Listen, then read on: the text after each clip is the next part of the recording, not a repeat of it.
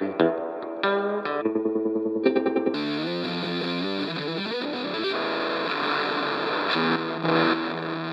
du skru deg litt? Siste episode denne sesongen der av Kan du skru ned litt, en podcast som handler om gitar. Jeg heter Øyvind Blomstrøm, og i dag skal vi snakke med den gitaristen, og kanskje den musikeren som har spilt på aller flest skiver her til lands. Han en av mine helter av norske gitarister. Sykt allsidig. Siste året har jeg gjort mer liksom, andre ting enn å bare spille på plata for andre. Ja, altså det bare å sette i gang. Sette seg opp i kørja og la ballongen gå. For i dag skal vi snakke med Geir Sundstøl. Ser bra ut det. Kult. Veldig. Ja, nå sitter vi på Sankthanshaugen i studiorommet til Geir Sundstøl.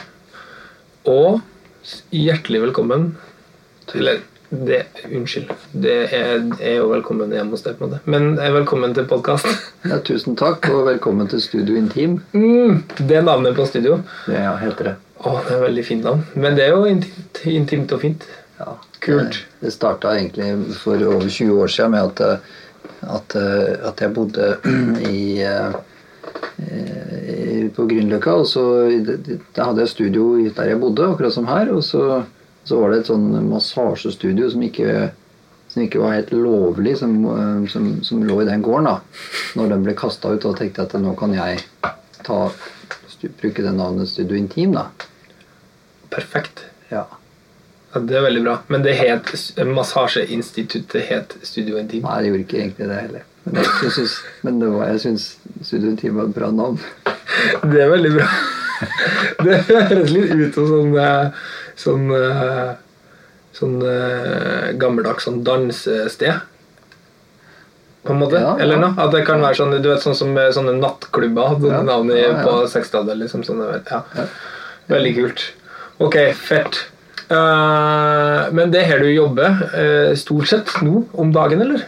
Ja, sånn som det har blitt, så er det jo at jeg spiller jo inn, jeg kan jo øve her, så har jeg jo et lager, og så kan jeg spille inn plater her, mine egne stort sett da, spiller inn noen andres plater, men det er veldig lite populært studio, så det er veldig, jeg vil få betalende kunder. Men sånn som det har blitt i dag, at man det her med å sende filer og sånt, nå har jeg endelig skjønt at data er veien å gå, i tillegg til bånd selvfølgelig da, så nå har jeg datamuligheter, så nå kan jeg gjøre pålegg på andres plater, og eller filmer eller hva det nå er, og det synes jeg er fint å kunne drive med. Kan jeg rusle ned hit i slåbroken og rocka på når det passer om morgenen eller om... Det var et veldig fint bilde, så for meg at det var sånn drithøy gitar, men i slåbrok liksom. Sånn Hugh Hefner slåbrok. Ja, silke liksom. Ja. Eller sånn, ja. Har du rød? Ja, og svart. Svart. Men silke? Nei, ikke det heller. Men du kan se for deg en Hefner rød silke slåbrok. Ja, det er det jeg nekter å tenke at det er noe annet. Ja. Ok, perfekt. Ja, men det er bra. Men har det blitt sånn nå? Gjør du færre og færre sånne sessions i studio? Ja, jeg tror jeg synes ikke det er så ofte det, så jeg synes det er en bonus når man først gjør det, fordi det blir jo faktisk bedre av å spille, musikk blir jo bedre av å bli spilt sammen. Ja. At alle spiller sammen og synger sammen, det er vel det beste. Så når ikke det går, fordi for eksempel at det ikke passer, eller så er jo jeg har mye forskjellige greier da, å ta med meg, så det er utrolig godt å slippe å bære. For vi har jo bært litt i de siste 30 årene, så da kan det være greit at man bare kan få en ganske lett lydfil hjem I stedet for å bære si 180 kilo med forsterkere og gitarer til et studio for å jobbe der i 3 timer da. Ja, det er veldig sant altså. Så det er altså det du sier på en måte at hvis du skal gjøre dra til studio, så det kulest å være der på en måte over litt tid sammen med et band, eller sammen med mange å spille. Men hvis du ikke kan gjøre det, så foretrekker du å gjøre det her, fremfor å dra, som du sier, og bare gjøre sånn. Kan du legge på litt gitar, liksom? Men du må komme. Ja, jeg synes det beste er jo å spille sammen, og ta med alt, spille sammen. Men da bør du helst være mer enn 5 timer. Enig. Men jeg prøvde noe for første gang i forrige uke, og rett og slett ha med 3 gitarer og spille inn en plate. Det gikk an det også, i stedet for å ha med 7 gitarer og masse annet skrot. Så hadde jeg med 3 gitarer, og det gikk fint det også. Kult. Ja, for det har jeg snakket med litt andre folk om også, og det altså den der slags tankesettet man må ha hvis du bare har sånn, hvis du skal gjøre en konsert bare på en gitar for eksempel, og sånn, og det er veldig interessant i hvert fall i dag, når enhver som 18 år liksom, har sånn pedalbrett man bare kan drømme om det her. Vi har det jo fryktelig godt her i landet, så det er jo det at man liksom prater om jeg hadde sånne Rosewood gripebrett på straten min. Nei, det kunne ikke jeg bruke, så jeg måtte bare ha sånn maple neck og sånn, så jeg måtte bare selge, men jeg kunne ikke ha det.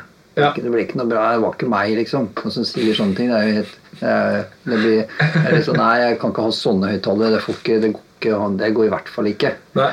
Så det er jo hvis du snakker med folk i andre land og sånt, som hverken kan spille inn musikken sin i kirker, eller spille inn på tape, eller få miksa av den, eller mastra her og der, eller velge og vrake sånn som vi kan, fordi vi har en stinne av penger her til lands, da, så får man litt perspektiv på ting, at vi er på en måte litt bortskjemt, tror jeg. Ja, på et vis så er vi jo veldig bortskjemt. Det er helt sant, altså. Men er du opptatt av sånne ting da? Sånn hvordan høyttaler som står i forsterkeren din, liksom, eller sånne greier som det? Frem til for et år siden så visste jeg ikke hva slags høyttalere så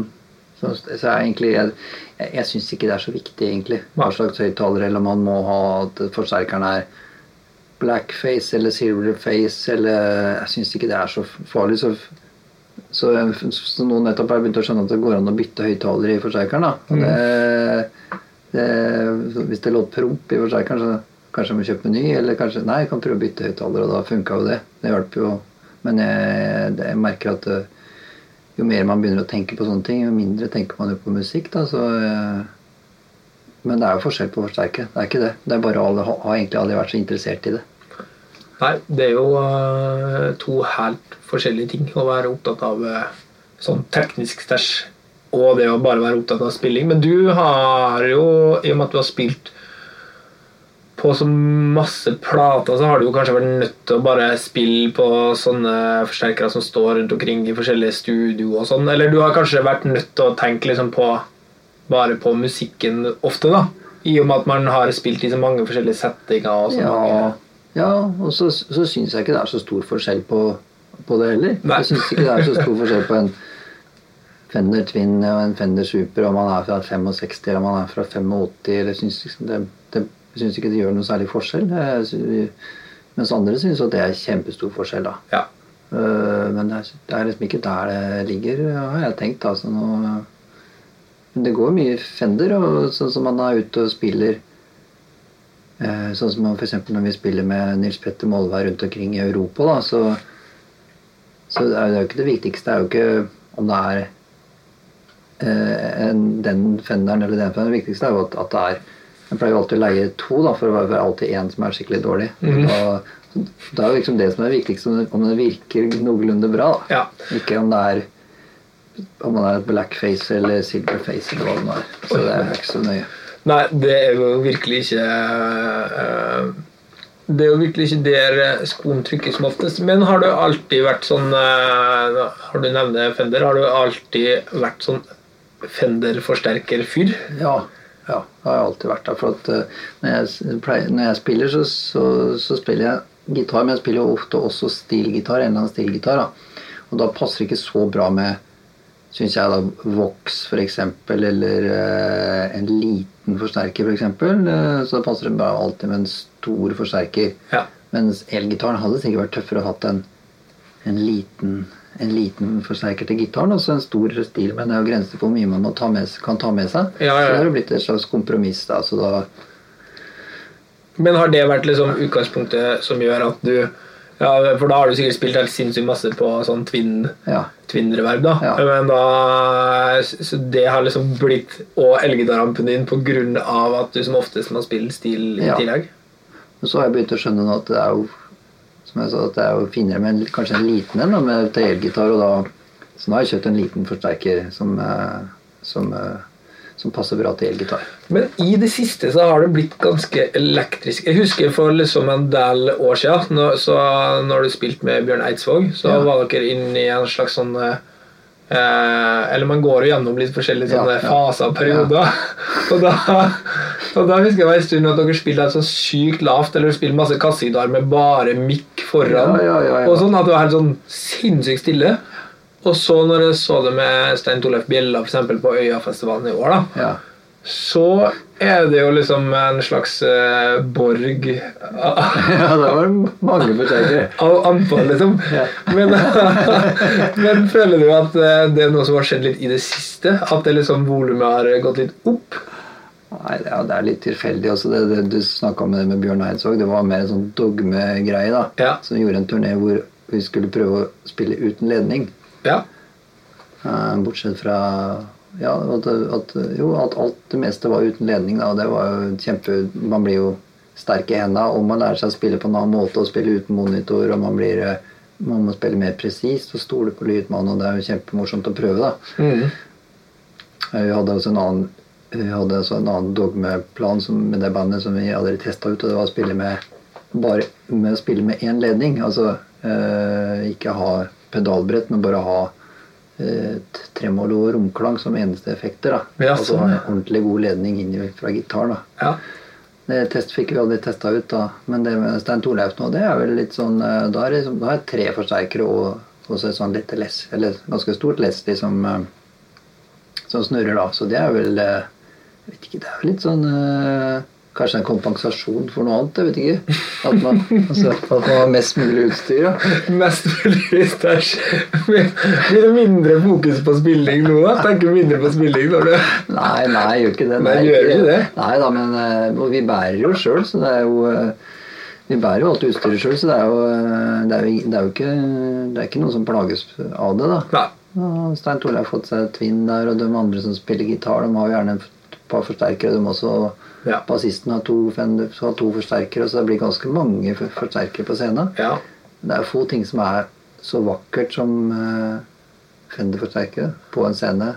Altså like så godt når det er mange forskjellige også. At det bare er sånn mulder av amper. Det er veldig, veldig glad i. Så det ser jo veldig bra ut også. Men vi har fokus på spillinga, jeg vil si det. Eller på lyden, og det er derfor vi orker å drasse på alt skrotet.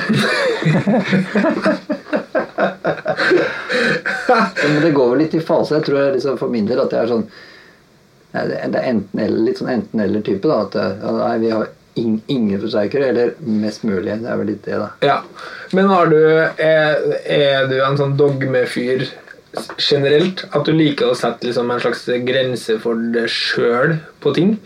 Altså sånn at du kan liksom velge at nå skal jeg bare ha med den og den og den gitaren på tur liksom, eller at du, hvis du blir med i et nytt prosjekt med en ny artist, kan det være sånn da? At sånn, nei, nå skal jeg bare spille dobro og så... Ja, det er jo litt sånn, Jeg tror det er litt så det er jo litt sånn, kanskje litt firkant og sånn, men det er jo også en måte interessant med begrensninger også, for det er jo ikke grenser for det er jo mange ting en kan ha med seg, så det er greit både for rygg og for knollen, og at man bare sier at det holder med dette her, så velger man å løse det med det her, sånn som her står jo et pedalbrett, og det pleier å ha med, men i stedet for å ta med det, så tok jeg med den bare den ene lille hvite boksen der borte i helga. Og da gikk jo det bra også. Det bare at man bare innstiller seg på det, og så lager man mest mulig lyd med den da. Ja, sånn ja, for at her det jo et brett med en haug med sånne elektroharmonics-bokser som har masse funksjoner og sånn. Ja. Og en sånn ekko med masse baklengsgreier og sånn.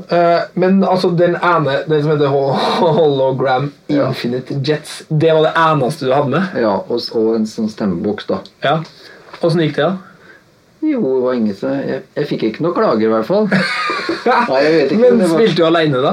Nei, det hadde jo ikke gått. Men jeg spilte med Buken, som er poesi og blues. Som er Amund Mårud, Tom Stalsberg, Lars Saabye Christensen og jeg. Og denne gangen så var jeg med da. Og da har jeg pleid å ha med det pedalbrettet der, så tror jeg de som leser, de som står for lyrikken, de tror jeg de sier ikke noe, de synes jo det er veldig mye greier da. Så da tenkte jeg at det tar liksom lang tid å rigge opp, og så har jeg med baspedaler, og så har jeg med en sånn rytmeboks og akkegreier og sånn, så tenkte jeg kunne prøve å gjøre det litt enkelt da. Og det gikk bra det. Så man må ikke ha, man tror man må ha det, men den dagen ting går i stykker eller blir borte, så viser det seg at man klarer seg greit uten allikevel. Så. Ja, det er akkurat det. Det er veldig rart. Det er sånn typisk hvis folk har liksom spilt med så svære band. Jeg husker jeg snakket med en mann i bandet til han Sivert Høyem. Og de jo skulle gjøre en sånn dritseriøs sånn TV-opptak for et par år siden i Tyskland. Sånn rockpalast eller noe sånt. Og da mistet de alle altså alle de der Peli-caserne med pedaler til alle sammen liksom før det opptaket da. Og da var det ut på butikken og bare kjøpt sånn Boss, sånn tuner, vreng, ekko, de vanlige tingene. Dritfornøyd liksom. Det ble jo konsert. Så det går jo veldig fint det. Men er det sånn at nå gjør du jo en del sånn solokonserter, men da er jo liksom pedalbrettet en svær del av instrumentet, føler jeg. Ja, for da spiller jeg mest 65% stilgitar, og så spiller jeg resten national-gitar. Og så har jeg litt sånn rytme på boks, og så har jeg basspedaler. Og så. Da hender det jo at det går av seg selv noen ganger via pedalbrettet, at det spiller av seg selv da. Så deilig. Ja, så da kan jeg sette i gang et eller annet, og så begynner det å spille, og så kan jeg tenke litt på mitt neste trekk mens det spiller av seg selv. Så da er pedalbrettet viktig, ja. Så da holder det ikke med én. Nei, for det har du ikke gått hvis du... Men hva tror du at du har kommet og gjort siden du har blitt booket til sånn sologig i Budapest? Ja. Og så kommer du fram, og så er du på flyplassen, det rulleballet kommer bare stilgitaren. Ja. Kofferten, den er i Bukuresti i stedet. Men hva tror du at du har kommet og gjort da, hvis du måtte ha spilt en hel gig liksom? Har du kommet og gjort det, eller har du kansellert da? Og det er vanskelig. Nei, da hadde du gjort en sånn løsning, gå i butikken og kjøpe eller låne noen bokser. Ja, for du har ikke kommet til å spille det sologreier bare med stilgitar da, i amp liksom? Nei, så det hadde vel blitt å låne og skramle sammen noen greier. Jeg tenkte at det her går ikke, men så hadde det sikkert gått helt fint allikevel. Ja. Jeg er jo gjerne sånn. Vi har jo spilt med han som jeg sa, med Nils Petter Molvær da. Da hender det jo at det er noens utstyr som forsvinner. Eller at det er noe som blir delt i to i frakta, eller noe som har knekt, og da det blir jo konsert. Det blir jo alltid konsert, det er jo det som er mantraet. Men hvor lenge har du spilt med han Nils Petter Molvær? I 4 år. Så jeg har turnert, og da er det mest utenfor Norge vi spiller. Og da er det trompet med elektronikk. Så er det Erland Dahlen som spiller trommer og klokker og elektronikk og sånn. Og så er det Jo Berge Myhre, spiller bass og syntbass, og så spiller jeg stil mest da. Ja. Og så har vi laget 2 plater med han, og reist mange steder som... Før jeg spilte med han, så hadde jeg aldri spilt på en jazzfestival. Men nå spiller vi nesten bare på jazzsteder da. Jeg kan fortsatt ikke spille jazz, men... Men du er på en måte tredd inn i kultureliten? Ja, Så sykt rett. Men hvordan kom det til egentlig? Hvordan havna du der hvis du ikke liksom har gjort noe jazzting? Nei, det var jo sikkert bare at Erland som spiller trommer da, at han hadde foreslått at jeg skulle være med kanskje, så testet vi det da, så ble det sånn. Men det første sånn type gig som du har da, hvor du har drevet liksom, med det pedalstil opplegget som du gjør nå? Eller hadde du liksom drevet og syslet med litt sånn effektstil før det? Nei, det var nå. Hadde ikke gjort det før, nei. Så... Hvor begynte du da egentlig? Når du var sånn, ok, nå sa Nils Petter ja, nå skal jeg dra på tur liksom. Og da jeg regner med at mye av det, i hvert fall sånn som jeg har forstått at han har jobbet, så det jo sånn at man går på scenen ofte uten liksom så mye planer, eller at det ganske fritt, mange strekk som fri spilling? Ja, jo det altså nå spiller vi faktisk mest melodier. Ja, ok. Men det jo frie strekk jo friere, det jo morsommere det jo, så at vi ikke helt vet hvor vi lenger. Det ikke sant? Spennende. Ja, for det jeg tenkte på var det at sånn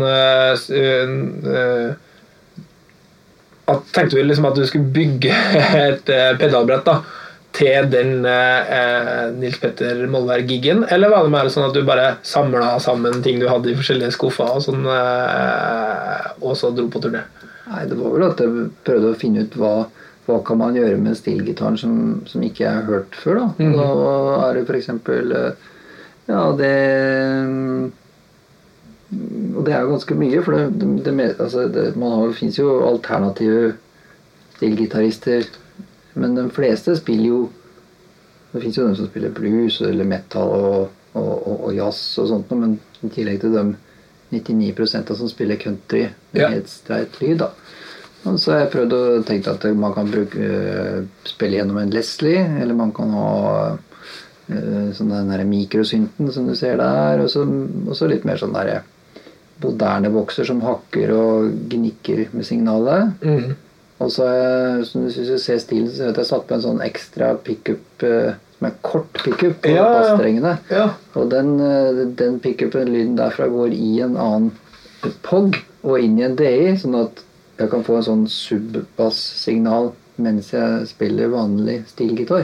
Fett! Så det funker på de tre djupeste funker på en måte som en slags bass. Superbass, Ja, wow! Så da blir det liksom større, så da kan vi, når bassisten da skal spille solo, så kan jeg spille bass, for eksempel. Perfekt! Eller når jeg skal spille alene, så kan jeg spille bass og altså i direkte stikk. Kult, men måtte du få lagd den pick-upen, eller? Jeg har aldri sett sånn. Nei, jeg vil påstå at det var min idé, og det en som heter Jason Lollar som har lagd den da. Det tok et år å få det, for at han sa det var vanskelig å lage en kort og lav pickup, for det noe med de spolene som burde vært lengre da. Rett og slett. Her den kort da, så den bare kanskje som en lillefinger 3 centimeter lang og 1 centimeter høy, og har tre poler, så det tok lang tid før den kom da. Ja, kult. Men det ble akkurat sånn jeg hadde tenkt, og jeg skikkelig glad for det, så det synes jeg var en nyvinning, eller synes jeg var litt kult altså. Ja, det vil jeg si. Du burde ha fått sånn signatur bass, stilgitar, pickup. Det har vært fett. Kanskje det var litt smalt, lite marked for det kanskje. Ja, forholdsvis smalt. Det vet man jo kjenner da. Kanskje det blir enormt marked for det. Men fett, som Geir Sundstøl. Signature bass pedalstil pickup. Vil heta GSSB. Nei, det ble vanskelig. Ok, ja, det fett da. Men har du spilt sånn råstreit, har du spilt i sånne countryband liksom, med pedalstil noen gang? Altså sånn, har du hatt sånne gigs? Sånn? Nei, jeg har aldri blitt spurt om det. Det hadde vel kanskje ikke fått det så bra heller, for det finnes jo veldig mange som flinke til det. Ja, det sant. Og så jeg ikke så... Men det har vært moro da, å spilt en uke med tradisjonelt countryband da. Det har vært moro å prøve å lære seg blitt litt bedre på sånn ren, fin stilgitar, for at det jo ikke så mye de pleier jo ikke å gjemme seg bak så mye fjas som enkelte andre gjør, så må man ha en god, ren tone. Ja, det kult, det sant det. Jeg tror man har godt av å ha hatt sånn spilt i sånn band med sånn outfits og sånn, eller vært sånn, det har vært litt kult det da, hvis det har vært veldig, veldig bra på en måte, så det jo en kul utfordring. Men når for du jo venstrehendt. Ja. Veldig venstrehendt. Ja. Så når du kjøpte din første stilgitar, jeg lurer på om du fortalte meg en gang at det var en sånn at du måtte liksom bygge det om selv, eller noe? Ja, jeg fikk hjelp av en kar som lagde sånne stag. Det var en Fender 400 Series, het den, tror jeg. Da hvis man det blir jo speilvendt, og så man måtte bare si det enkelt, man måtte sitte jeg satt og skreva i 10 år når jeg spilte på den. Til slutt så slutta jeg, så det var en annen kjeivente som heter Freddy Holm, som sitter og skrever nede i Halden da, med den. Jeg skjønner. Så nå har jeg fått spesiallaget en ordentlig en. Så no more skreving. Men, no more skreving. Ja, da kjøpte jeg Bjørn Kulseth. Han klarte aldri å lære seg å spille på det. Nei. Det gjorde jo ikke jeg det, for at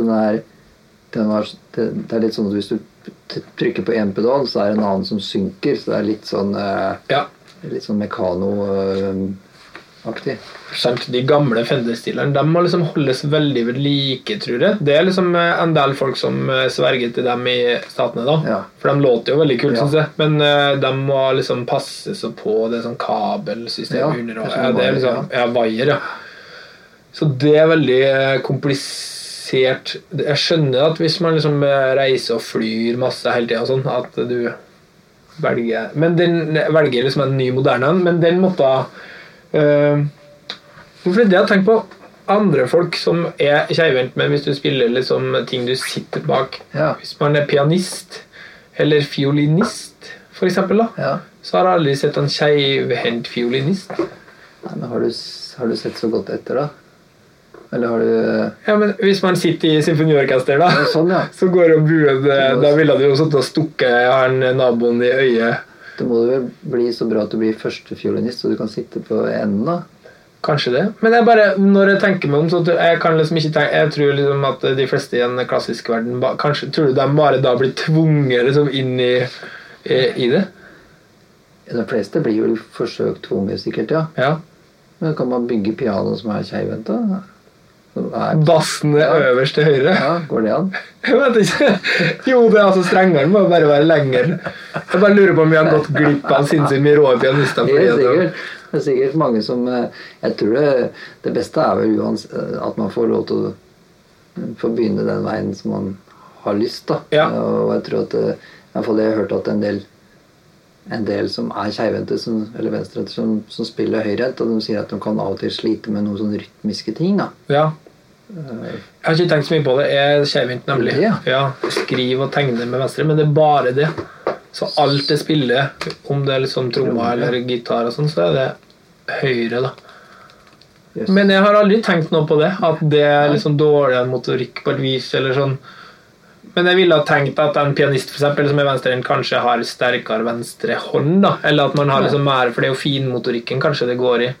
Jeg usikker Ja, jeg ikke sikker heller, men når jeg bestilte den stilgitaren der, en dobbelthals Williams stilgitar, så tok jeg kontakt med alle dem som lager stilgitar, eller i hvert fall de fleste som lager stilgitar i Amerika. Da fikk jeg faktisk fra det firmaet som heter Carter, så sa de det kan vi ikke, men du burde kanskje begynne å spille høyrehendt.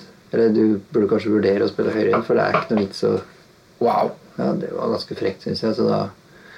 vi skal ikke ha stilgitar av, i hvert fall.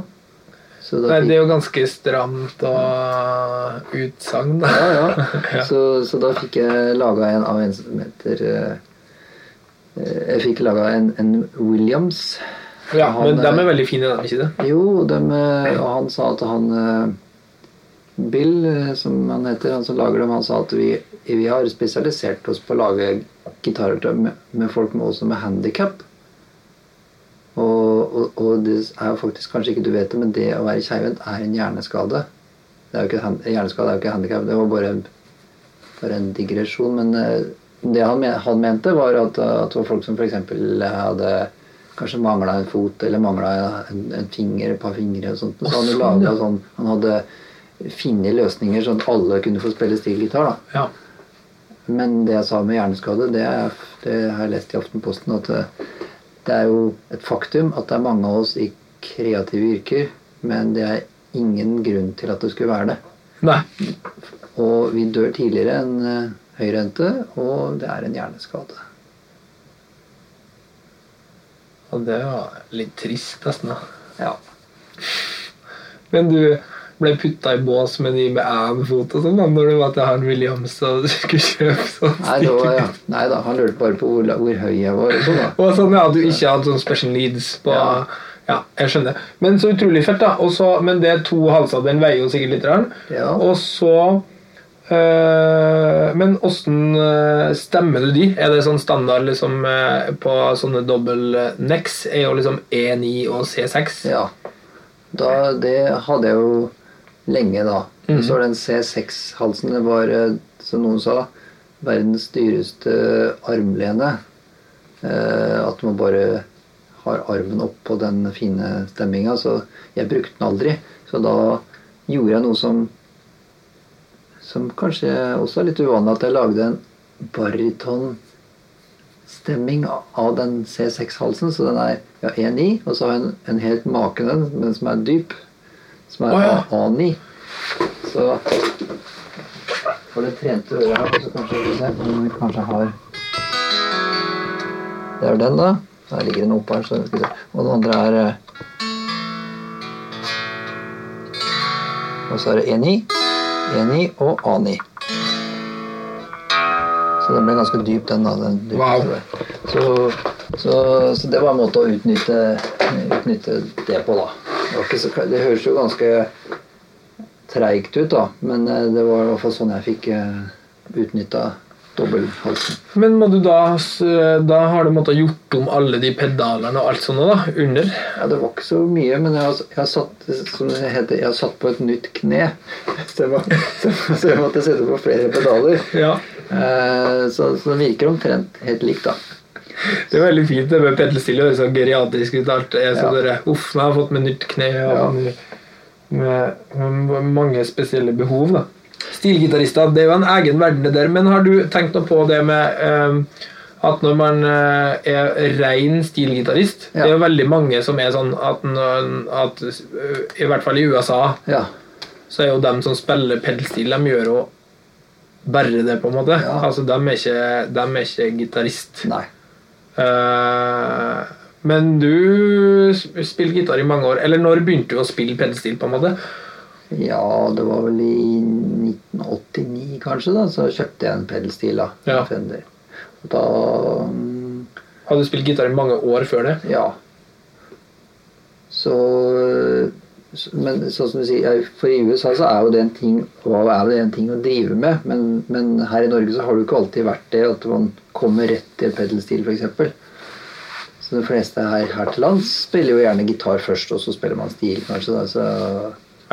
Mange i hvert fall. Mange av oss i, hva skal vi si, vårt miljø, eller folk som vi kjenner, de begynner gjerne med gitar og spille stil. Ja, for det jo på en måte det, jeg føler at på alle plater som ikke countryplater, så det jo gjerne sånn at folk ønsker seg pedalstil, for de synes at den har så fin lyd. Ja. Og da det var i hvert fall min inngang, og flere andre jeg snakket med da, det var det at man spiller gitar, og så det sånn, ja, så burde vi ha pedalstil, og så det sånn, ok da, får prøve. Men var det sånn for det? Begynte å spille pedalstil på plata liksom, på 90-tallet da? Ja, litt spilte på litt plater. Spilte på norske... Fordi det fantes jo folk som spilte, andre som spilte pedalstil. Det var liksom, de var vel langt unna, eller var liksom ikke så tilgjengelig alltid kanskje, jeg vet ikke... Så jeg spilte på, vi hadde et band som het Rovers i Halden, som vi startet med på slutten av 80-tallet. Det var vel over 80, over inn i 90-tallet. Ja. Og da var det så greit at vi skulle spille flest mulig sånne eksotiske folkeinstrumenter, som banjo, balalaika, mandolin og fele og vaskebrett og mye lappstil og sånt. Og da tenkte jeg, da kjøpte jeg pedelstil av Bjørn Kulseth da. Og han hadde en sånn, nei, han fikk aldri noen dreis på det. Og jeg trodde at jeg fikk skikkelig god dreis på det helt til jeg skulle dra og holde med på turné med Henning Kvitnes til Danmark. Ja. Jeg skjønte at jeg hadde jo ikke greie på det i det hele tatt. Da. Jeg sitter liksom i røyk og dårlig lytting og scene, litt rar belysning og sånn, og skulle prøve å spille rein stilgitar. Det låt jo helt jævlig. Mens hjemme i stua så låt det ganske greit. Ja. Så da skjønte jeg at det måtte... Jeg må trene mer da. Men Rovers, ja, det stemmer. Det må nok være første gangen jeg har hørt det når jeg husker fatteren hadde en plate, det var sånn elefant på coveret. Ja, stemmer det. Ja. men ja, det er veldig gøy å tenke på når jeg husker tilbake på det nå. Wow. Men så, ja, for jeg har sett et bilde en gang, tror jeg, fra du er veldig ung, så har du en sånn sirkel med sånn strenginstrument.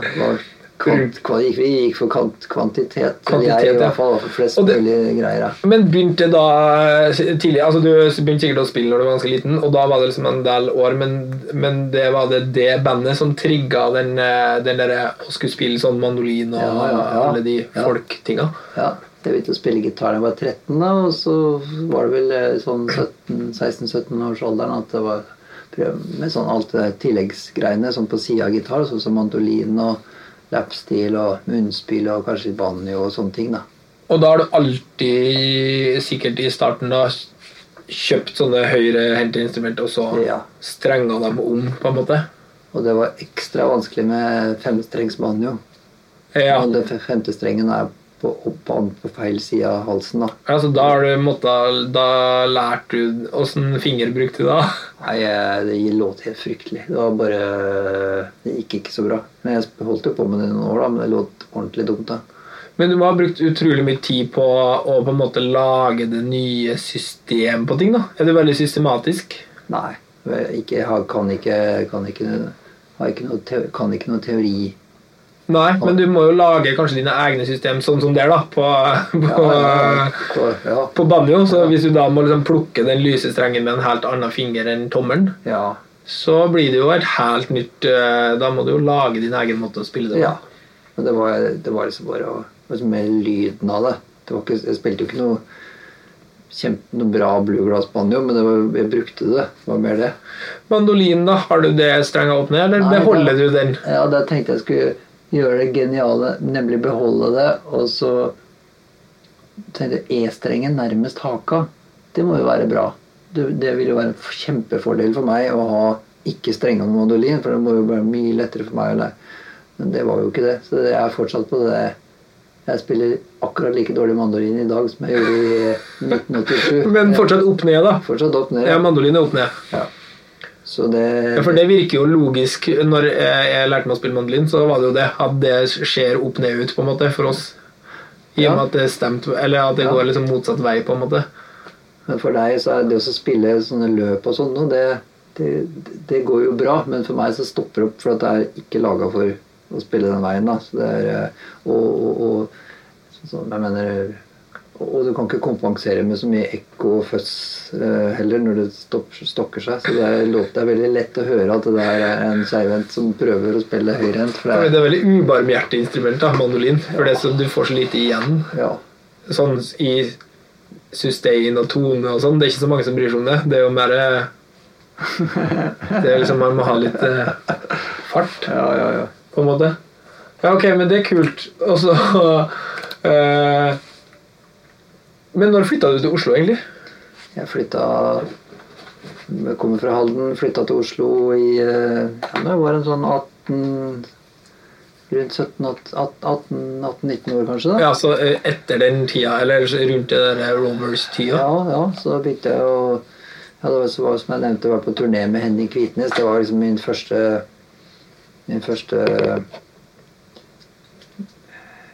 da fikk jeg første smak av det profesjonelle. Da, så var jeg på Norgesturné. Jeg var jo borte i 17 dager i strekk, for man var jo borte. Man kunne ikke kalle det turné hvis det ikke var vekk. Nei. Men i dag så kan man gjøre det. Da sa jeg på turné. Jeg er på turné i år, liksom.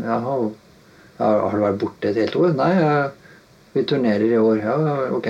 Men den gangen så var det var jo ikke turné før du faktisk var vekk. Nei, for nå det jo litt mer sånn, hvis det vår turné, så det kanskje sånn hver helg I mars, på en måte. Da man ikke på turné. Nei, på en måte man ikke det. Altså. Men jeg føler at på den tida så kjørte man jo kanskje mye mer sånn, folk kjørte Nord-Norge og sånn, og så turnerte man der oppe lenge. Og så, at det liksom, men spilte dere da sånn mange dager I uka da?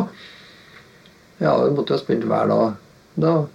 Eller 6 dager I uka kanskje da. Men det var ikke noe enorm turné. Men det var jo ganske tøft. Det var ganske spennende. Det å bare lære seg å venne seg til å spille konsert på en mandag, for det hadde jeg aldri gjort. Nei. Eller dra så langt og så spille for så få, for det var ikke alltid at det kom så mange på en mandag I Skydy eller hvor det nå var vi spilte. Nei, det sant. Ja.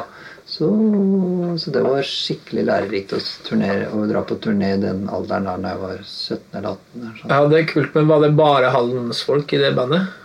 Ja, nesten, ja. Ja, for han Kvitnes også derfra? Ja. Så det heter Henning Kvitnes Little Eden heter det da. Så da turnerte vi, og han har spilt med mye siden etter det da. Ja. Sånn av og til. Men når du flyttet til Oslo, var det rett på liksom freelance-livet da? For da var det jo kanskje litt mer sånn arbeid som studiomusiker enn det I dag. Det vi snakket om I sted da, med å sende filer og sånn, som har blitt liksom hverdagen. Men bestod liksom uka I å fyke litt rundt liksom, og spille på masse forskjellige ting, eller hadde du liksom faste sånne prosjekt du var med I? Jeg hadde noen sånne faste ting som jeg var med I. So, you've got an idea for a business. The store of your dreams. There's just one thing to figure out. Everything. That's why Shopify's all-in-one commerce platform makes it easy to sell online, in person, and everywhere else. Sell on social media, source products with an app to get that first sale feeling. It's the only solution that gives you everything you need to sell everywhere you want. So when you're ready to bring your idea to life, power it up with Shopify. Sign up for a $1 per month trial period at shopify.com/listen. Og så, ja, jeg husker at jeg hadde, det var jo litt faste ting, og så var det litt blues og litt country og litt frilans og spille på noen plater her og der og litt turnering og sånn, så altså, det jo egentlig litt sånn som nå, for så vidt, bare litt annerledes. Ja. Det jo litt det samme at man spiller litt, og da synes jeg jo alt var spennende, og hvis det var noe, hvis alt var stilig å være med på det, jo uvante ting, det var topp. Det var en barneplate, eller om det var spille 4 sett med Mulens Portland Combo, eller delte leilighet med countrysanger Jan Dalen, fra der du kommer fra da. Ja. Han fra Kristiansund, det stemmer det. Og han spilte kanskje litt med han også, og så flyttet en annen Kristiansunder inn, husker jeg. Han heter Vidar Kvalsø. Han heter Vidar Kvalsø. Ja, han som skriver I Dagsavisen og sånn, eller han skrev for Se og Hør da. Gjorde det? Så du har helt sjukt mye slarv, eller? Nei, han var veldig opptatt av å liksom, høre slarv fra vår bransje da. Selvfølgelig. Da tror jeg de hadde sånn at de liksom ga bort en flaske sprit hvis du hadde et bra tips om hvis det var noen som har blitt sammen med den, eller så kunne man få sånn flaske sprit hvis du hadde noen sånn slarv til den journalisten som jobbet I Se og Hør. Rått. Ja, det var rått. Jeg ville si at han Vidar hadde liksom en kasse sprit på rommet sitt da, så han kunne bare sånn, kom igjen Geir, si det. Nei, han hadde ikke det. Nei, da måtte du få ettersendt det fra Se og Hør sin redaksjon I etterkant. Jeg hadde ikke noe særlig tenn. Nei, så du har ikke stått for sånn forside på Se og Hør en gang? Nei. Jeg tror ikke jeg fikk noe særlig napp av dem. Nei, ikke av oss. Fikk aldri noe inside. Jeg føler at man ganske forholdsvis lojal, kanskje, I det tror jeg. Musikkverden. Vi bare snakkes kanskje bare inn I bandbilen. Da går det unna. For det blir jo der på en måte. Ja, det veldig interessant det der. veldig interessant hvordan det går av seg selv. At det som skjer som på turné, eller det som skjer, at det bare forblir i den turnébussen, eller at det Ja, så det jo ikke noe det ikke noe man blir liksom opplært til, for det jo ikke sånn MC-klubbaktig at det sånn, ok, nå gutta, nå vi på turné, ingen sier, det bare litt sånn, fordi at det ofte man har liksom vært på en lang helg med spilling, så det litt vanskelig å på en måte si hva som har skjedd, for det jo på en måte helt likt og helt nytt. Altså sånn, hvis man kommer hjem til kona da, og så sånn, hva gjorde dere i helga? Så bare, nei, det var noe Vi hadde lydprøve, og så spilte vi konsert, og så spiste vi, og så det høres jo ganske kjedelig ut. Men så har man kanskje sortet i bilen og så hylet av noen helt syke interne greier, men det jo ting som ikke på en måte artig for andre. Og helt umulig å forklare, Det kan jo bli ganske speisa på en måte. Og internt, Ja, veldig internt, føler jeg. Men det jo apropos å være i turné med folk som veldig morsomme å være på turné med, så har du jo spilt helt sjukt mye med han Alan Darn. Ja, og gjør det fortsatt. Ja. Som du sa, at han fikk det kanskje inn i det Molde-bandet. Og Alan var jo den som på en måte sa at jeg kunne være vikar for det med Odd Nordstoga. Det var også Alan, han har masse å takke for på en måte da. Men han, når begynte du å spille med Alan? Var det liksom også på 90-tallet? Ja, jeg husker jeg traff Alan, han studerte i Kristiansand. Jeg var og spilte der sammen med Anne Grete Preus, og så var han var på konsert, og så husker jeg at han syklet meg gjennom byen. Han hadde sånn DBS, så jeg fikk sitte på med Alan. Så vi bonda litt med det, at han syklet meg dit jeg skulle. Det ikke så ofte det ikke så ofte vi gjør lenger, at jeg sitter på med. Men det var helt naturlig da. Men jeg har spilt med han sikkert på slutten av 90-tallet, Og han apropos, det var det du skulle inn på, at han hadde et komisk talent. Det har han jo også. Han burde jo hatt liksom et eget slags show på ikke på Latter da, det hadde ikke kledd den så godt, men han kunne ha sånn show på en sånn litt sånn rar Dobberhall det kunne vært sånn. Det rare med showet, altså at han blir jo med en gang noen ber han om å gjøre noe, så blir det helt stille, men han har sånn spontanshow, han har jo sånn enormt komisk talent, og ikke minst det der evnen til å ta folks særegenheter og imitere folk, som helt spesielt, Ja, det jo helt enormt, altså. Nei, men det var egentlig ikke det jeg skulle fram til, da. Det var det jeg tenkte på mest. Det var på en måte det at de siste årene, for dere har jo spilt sammen, da, kanskje med Anne Grete Preus, eller? Nei, det har vi ikke, men vi har spilt med en del ulike artister sammen iblant, og så har vi vår egen duo som heter Strenger og Skrot. Stemmer det. Som jo, bare han og jeg, siden det en duo, og så spiller vi med Nils Petter, og så pleier han å være her og spille inn en del. Ja, så var jo begge dere i bandet til han Odd det var vi, Nordstoga. Og så føler jo, men så var det ikke en gang jeg føler at det sånn opptak også, med han Mike Patton og sånn. Ja, det stemmer, vi spilte med bandet til Koda, Så dere har på en måte dere har jo gått litt sånn sammen i mange år da, men det Strenger og Skrot på en måte en slags kombinasjon av dere to sine solokarrierer. Ja, stemmer det, for han har gitt ut sitt tredje album nå, som heter Clocks, på plateselskapet Hubro. Der har jeg også gitt ut 2 plater. Det vel et sånn plateselskap for jazz, impro, musikk kanskje, og så når vi Erland og jeg spiller sammen, så spiller vi halvparten av hans musikk og halvparten av min musikk, og så finner vi på litt. Men som flyter litt over hverandre? Eller? En times musikk da uten stopp, Ja, ikke sant. Når han spiller solokonsert, så spiller han i en time i et strekk, og når jeg spiller solo, så det vel det samme, og når vi spiller med Nils Petter, så det heller ikke noe skravling. Fordi det jo så jeg har blitt så glad i det, da. Men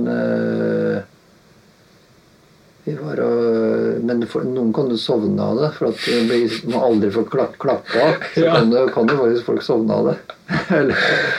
Men jeg synes det så bra, kanskje I hvert fall for oss som spiller, forhåpentligvis for dem som, selv om folk vil gjerne klappe iblant og sånn, altså, hvis det stopper opp og det ikke kommer noe musikk, så blir det jo applaus kanskje, forhåpentligvis da. Men I utgangspunktet så prøver vi å holde lyden gående hele tiden. Men når du spiller helt alene, så det jo litt av en øvelse det der å skulle holde ting I gang I en time. For at du gjorde noen konserter for litt siden, helt alene, og da møtte jeg deg på flyplassen, og så... det ikke liksom utrolig blir du utmattet etterpå? Det ikke utrolig tungt I hodet å skulle liksom holde I gang? Eller har du masse sånne knagger å henge ting på? At du kan liksom nå vite at jeg kan gå videre til en kjent låt liksom? Jeg har en settliste, så står det jo hvilke sånne rytmer som skal jeg skru på, hvilke basspedaler jeg skal trykke på, hvilke låter jeg skal spille og sånt, så jeg har en slags plan, så det ikke sånn kjempevanskelig det det det ikke, nei. Men jeg blir ikke utmattet, jeg blir helt utrolig glad når jeg ferdig, for at jeg synes egentlig det helt jævlig. Men du blir lett av når jeg synes det helt forferdelig, for at jeg tenker sånn, vi har spilt, nå det høst, jeg spilte 5 solokonserter, jeg begynte å grue meg til det her I mai, og øve på det her I mai. Så jeg synes det var helt fryktelig, men det var veldig greit å få gjort under alt I en sleng da, som I det. Jeg slipper å grue meg sånn, nesten så jeg kaster opp liksom hver helg I hele september da. Så, men jeg har tenkt å gjøre det igjen. Kult. Men det jo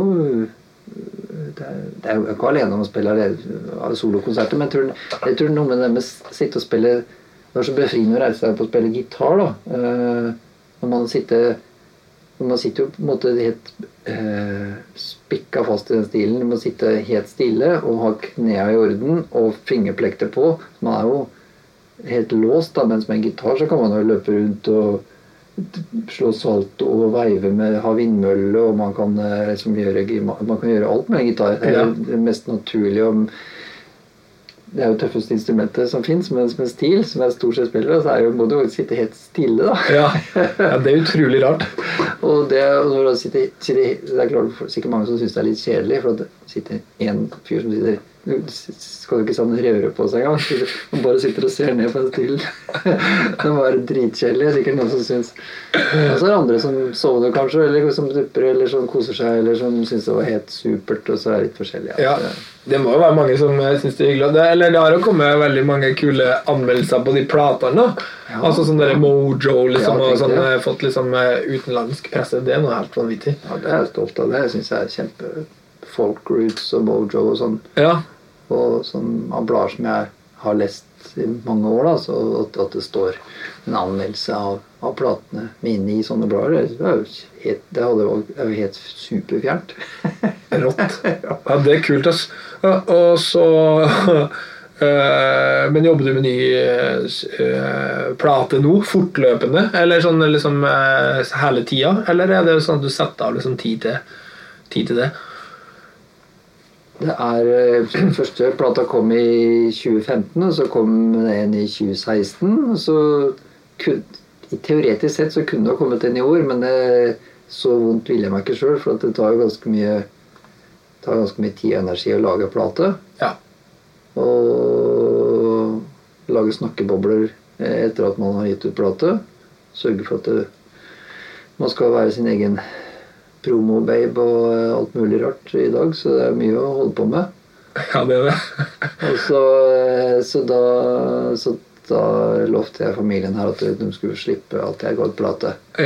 Men neste år, da slipper de ikke unna. Fett. Det blir på Hubro det, eller? Ja, det blir på Hubro. Rått. Du helt rå på sånne sosiale medier. Jeg føler at du har laget liksom din egen slags måte å være på dere. For alle kan jo bare sjekke ut liksom Instagram. Det veldig gøy da. Synes du at det like gøy, eller det kun av nødvendighet? Jeg var ikke på Facebook før jeg måtte, eller på noe annet sosialt medium før jeg, medie eller medium? vet ikke om man kan velge, det som mer eller mere. Er det åndenes makt hvis man Ja, det er medium. Er det medium? Hun der Lena Ranahaug, eller hva heter det? Da sier vi medium. Ja. Men det var, nei, du holdt ikke på med deler før det, men med sosiale medier, ja. Ja, nei, du gjorde ikke det før du skulle gi ut soloplate. Men nå er jeg jo overalt da. Ja. Og det tror jeg lønner seg. Det kan være greit å... Eller det skader ikke. Nei. Så jeg skal lage en ny plate, og den kommer om et år. Men den kommer i 2018. Men den må være ferdig så lang tid i forveien både for å sende til sånne presse i utlandet, og ikke minst å lage vinylplater. Og ja. Så den må være ferdig på våren, den da. Ja, det er jo halvt år frem i tid. Man snakker fort i dag da, på sånn vinyltrykk og sånn da. Men blir det fortsatt samme konsept med liksom dobro / pedalstil? Er det liksom basert rundt litt av det samme som de 2 andre platene, tror du? Ja, jeg tror noe av de samme musikerne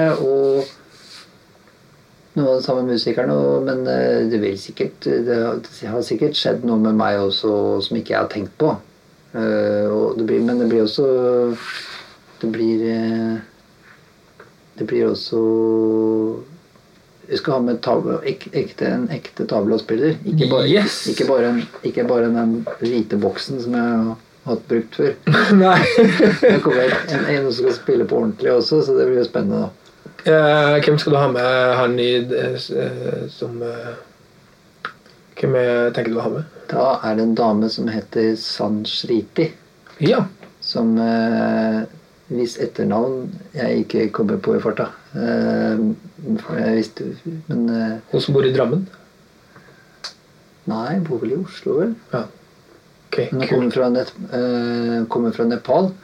Så når jeg skulle avtale at vi skulle spille inn, da, så ja, men jeg drar til Nepal og blir borte i 3 måneder, da. Så det får bli enten nå, eller til neste år. Før eller etter det, liksom? Ja, så da blir det til neste år, da. Ja. Så. Kul. Men du har jo har ikke du vært i India også og tatt litt sånn kul jo, jeg har vært i India og tatt timer liksom. Ja, jeg har tatt timer. Jeg har prøvd å lære meg å spille en gitar som heter Shankar-gitar. Det er en slags indisk lapstil, eller? Ja. Har du et sånn stål, eller? Kunne du vist litt? Ja, det har en stål i, skal vi se, ja, det er så kjempetungt. Ja, det var veldig tungt. Men i den svarte posen her så er det et stål. I posen? Ja. Stål i posen? Og så må jeg ha fingerplekter, ellers så blir det ikke noe lyd. Oi. Men akkurat nå jeg holder på å spille inn som det låter ganske dårlig av den her nå, for at jeg driver og spiller inn en coverlåt til plata. Ja. Og det er en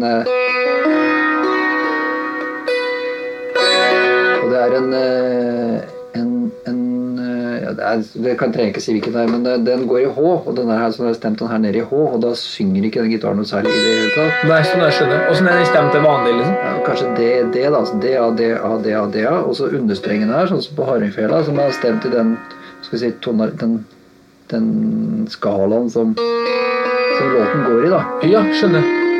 Ok. Skal vi se om det er noe som stemmer her da.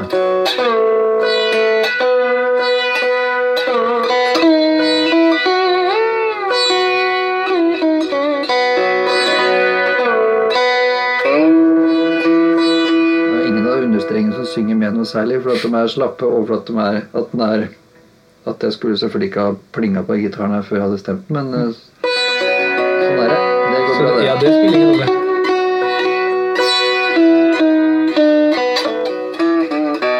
Ja, lite lyd, litt falsk lite lyd, så det kan stoppe der. Det var i hvert fall, den heter Shankar-gitar, den er oppkalt etter min guru Kamala Shankar, og det som er spesielt med den her er at det er et helt stykke tre uten lydhull.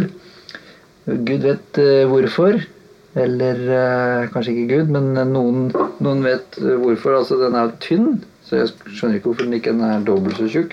Ja. Hun får det til å låte veldig høyt og bra. Ja. Men da var jeg i India, og i 3 uker så spilte vi den samme skalaen, den samme låten, eller samme ragaen. Så jeg lærte introen på en raga da, på de 3 ukene da. Ja. Og når jeg hadde vært der, så sa når du skjønte at jeg var ikke helt borte når det gjaldt liksom sånn sliding og sånn, for du hadde studenter som ikke kanskje hadde spilt noen dobro eller stil. Ja. Så tenkte jeg at han må på YouTube, så ordnet meg en sånn lyseblå drakt, og så fikk jeg hjelp av en tablaspiller, og så måtte jeg sitte i sånn skredderstilling. Det var så iskaldt, for det var på vinteren, og så hadde jeg stillongs på, og så ringte telefonen, og så skulle jeg spille mine 9 minutters sekvens da. Så. Ja. Og den begynner jo sånn.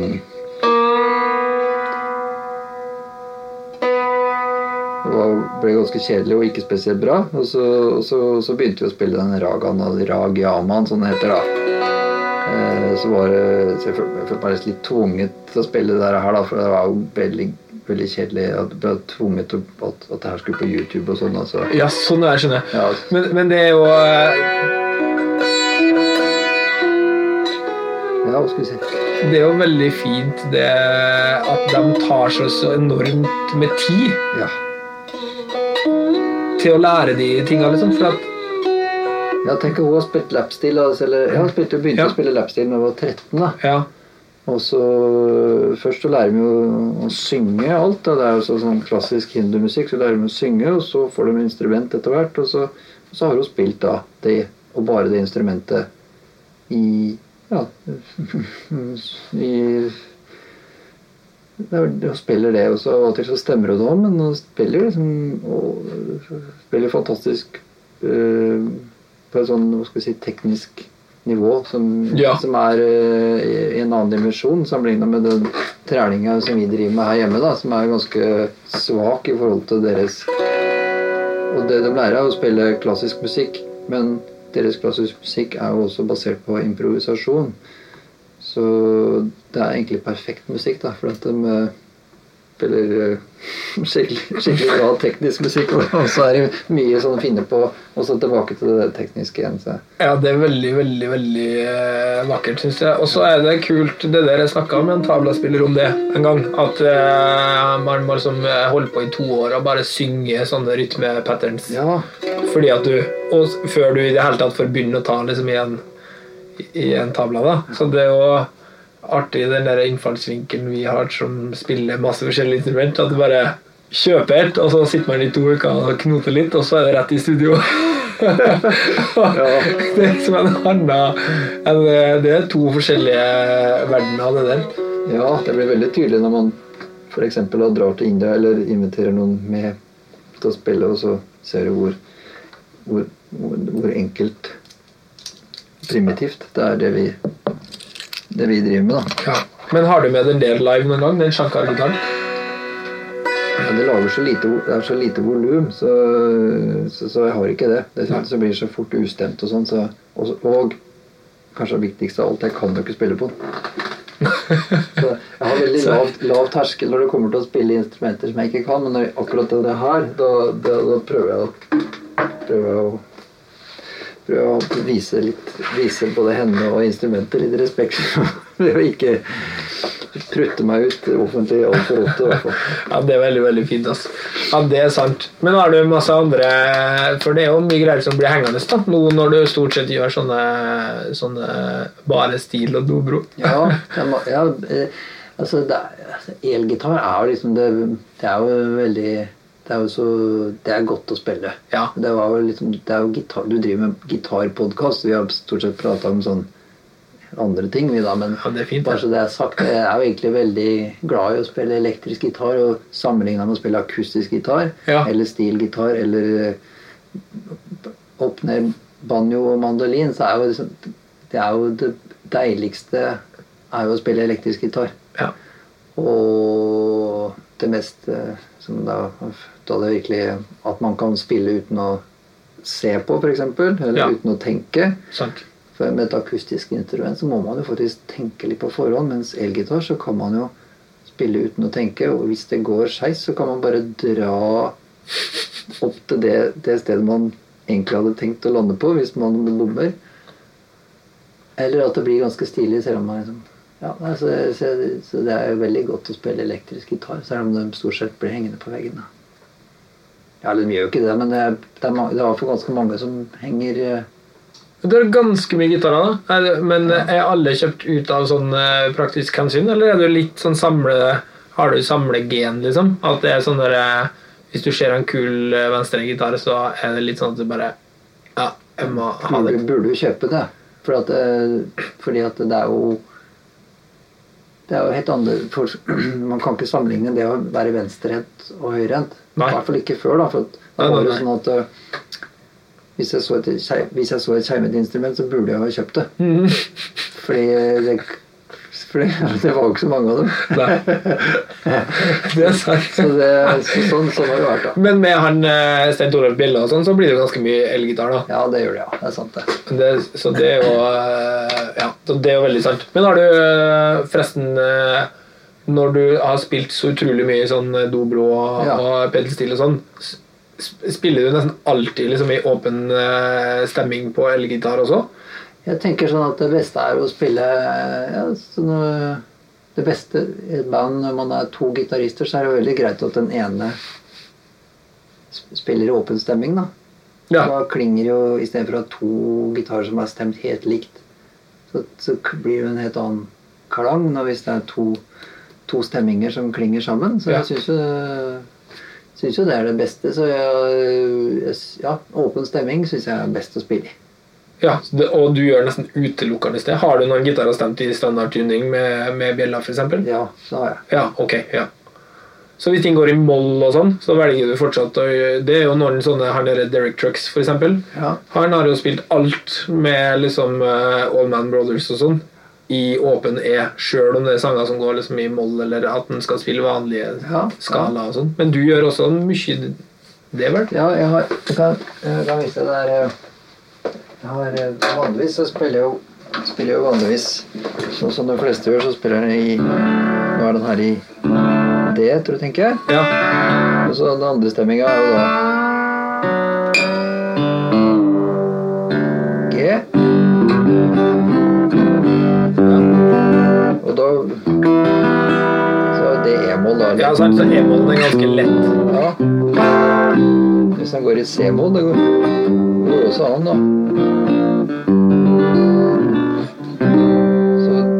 Men så har jeg funnet opp tror jeg har funnet opp en stemming som er G-dur, men som er G-moll med da blir det S i bassen. Åja! Og da kan man spille for eksempel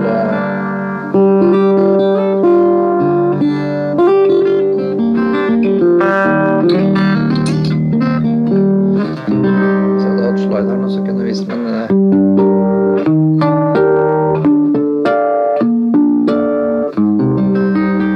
man får både den, og så Kult!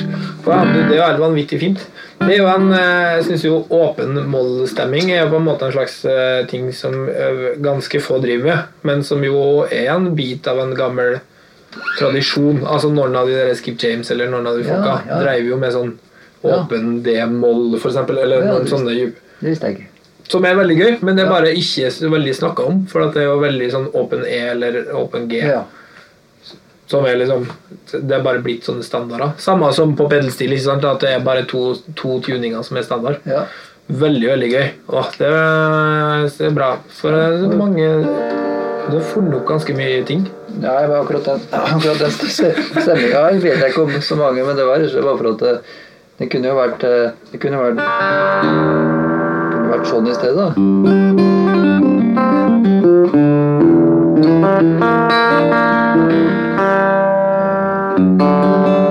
Ja. Sånn jeg stemte. Det ble noe sånt her da, men det jo ikke så mange låter man kan spille i akkurat den stemmingen her, kanskje da. Eller hvis man alle låtene som man spiller i denne stemmingen låter omtrent likt. Ja. Kunne det vært. Det fint. Da må du bare kjøpe enda en dobro, da, så har jeg med den stemmingen.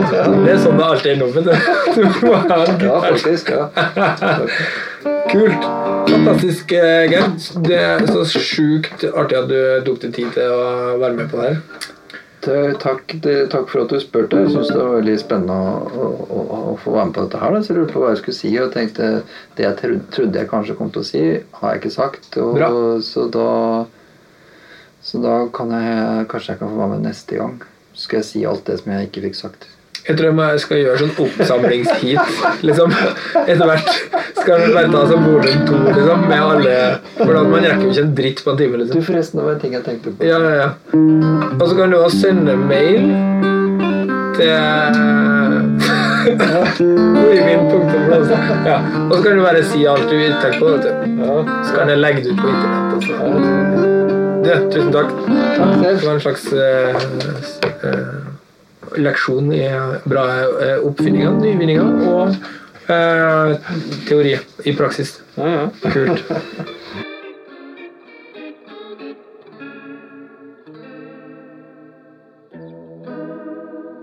Ok, det var sesong 1 av Kan du skru ned litt?